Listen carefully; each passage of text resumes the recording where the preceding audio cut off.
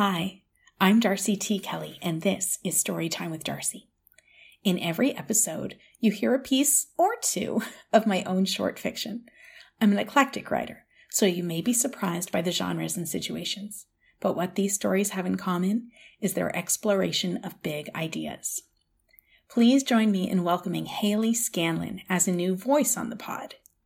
Hayley is no stranger to the stage, having danced and acted since her childhood.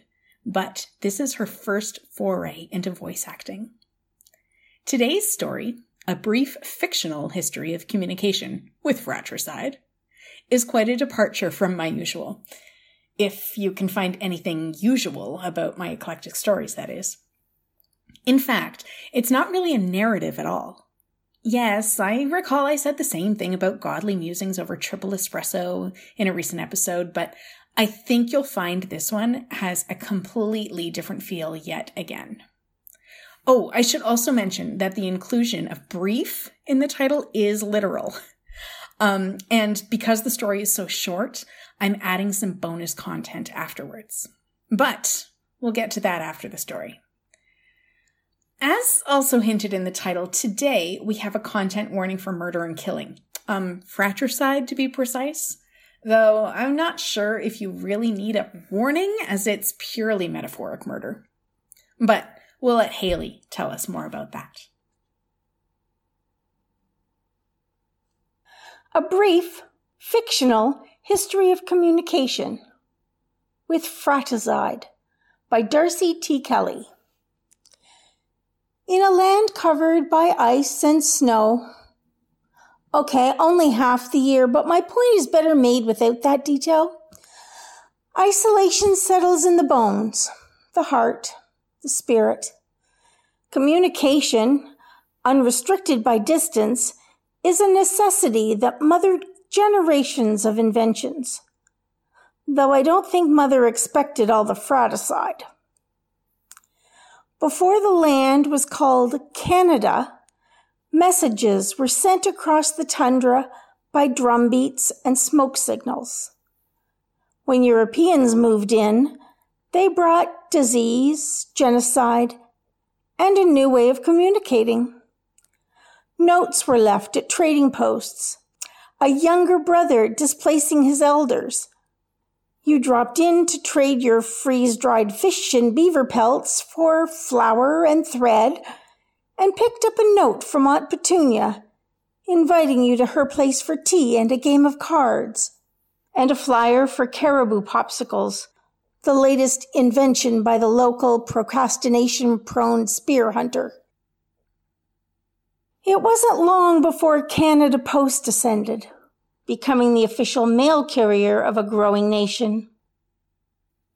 Aunt Petunia went to a corner store, each home to a CP depot, to send Christmas cards and birthday cards stuffed with a $5, and pick up chain letters and advertisements.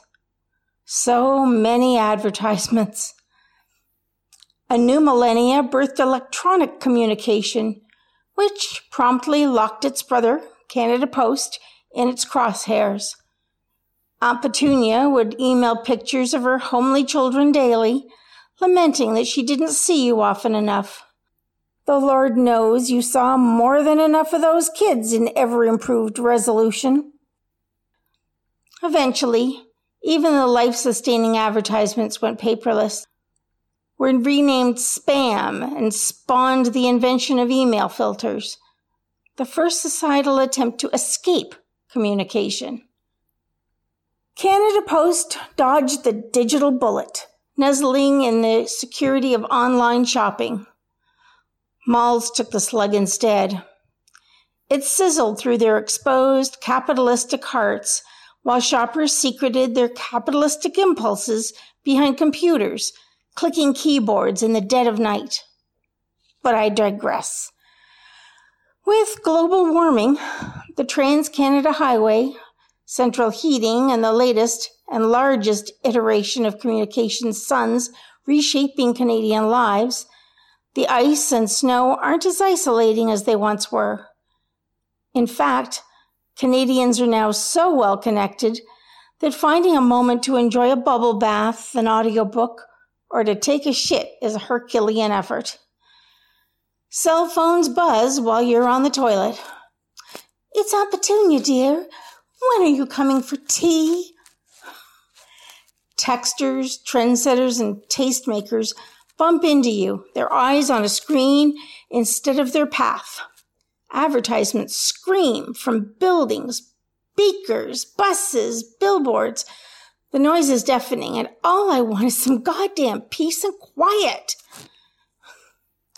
I unplug the landline, silence the cell phone, turn off the TV, close the curtains, lock the doors, and burrow in bed.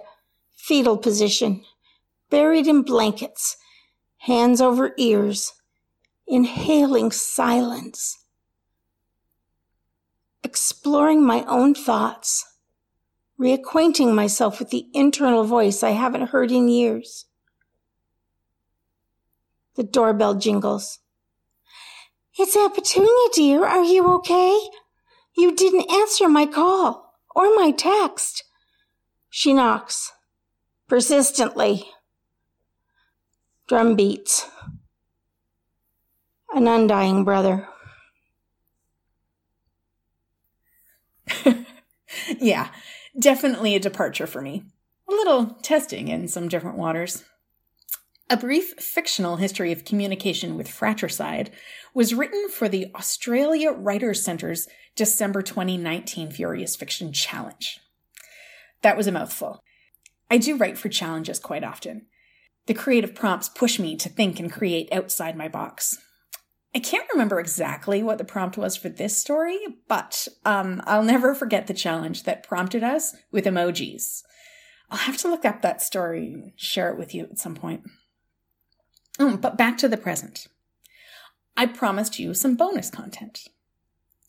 In addition to the challenges, I often, though sadly not recently, ask my Facebook followers to send me writing prompts. We call it Inspire Me Sunday. And it even has a jingle. I mention this not only to encourage you to join my Facebook group, at Darcy T. Kelly, by the way, so that you can participate in upcoming Inspire Me Sundays. And yes, if you've been missing them, I do plan to bring them back soon. But also bring it up because Finger Paint, our bonus content, was created as a response to an Inspire Me Sunday prompt. A couple of them, in fact. In early November of 2018, I was given a fantastic image by friend of the pod, Pamela. By the way, you should check out her work on Facebook at Lightgraph, Ligtthgraph. Anyway, she gave me this fantastic image and a write-up about fall leaves and finger painting. That same week, Jen sent me the poem In Flanders Fields as a prompt. I combined the two to create this piece as a tribute to Remembrance Day and all who have sacrificed for the safety of all people. Finger Paint by Darcy T. Kelly. I finger paint with the colors of sunset and bonfires. Each leaf a different pattern, hue, design. Each a world of possibilities, a universe all its own. With a soft breath to dry the paint, I send a gentle mist of colored leaves dancing through the air. You laugh in delight. I finger paint to color a world that is sometimes sad, sometimes hard, sometimes devastating. As my canvas transforms with a riot of color, I hope the spectacle lightens the weight of your burdens. With heavy heart, you crunch through dry, falling leaves and smile with simple joy.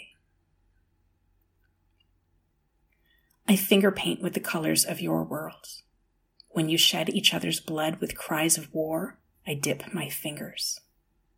As I paint with red, your gun smoke, poison fog, and bomb ash mute the vibrance to gray. I weep with you. Our tears wash the world, quell fires, soothe aching hearts. I dip my finger in blood and paint your poppies red, a reminder, a hope. I finger paint with the colors of sunset, bonfires, and blood. memories shared. I paint your world with delight, joy, love, and pain, so you'll never forget.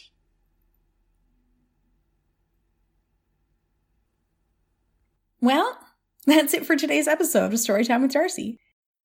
Once again, thank you, Haley, for sharing your talents for this story. I'm excited you've joined the Storytime with Darcy family. If you would like to become a voice on Storytime with Darcy, please reach out. My eclectic stories need a variety of voices, and yours will be a welcome addition. Thank you for listening. To read more of my stories and perhaps inspire the next one, check out my website, www.darcy, Kelly, Kelly.me, and join me on Facebook with the handle @DarcyTKelly, DarcyTKelly.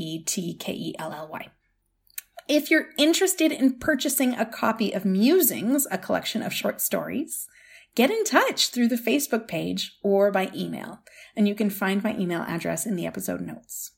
And please subscribe on your podcatcher of choice for future episodes of Storytime with Darcy. Until next month, stay well and keep smiling.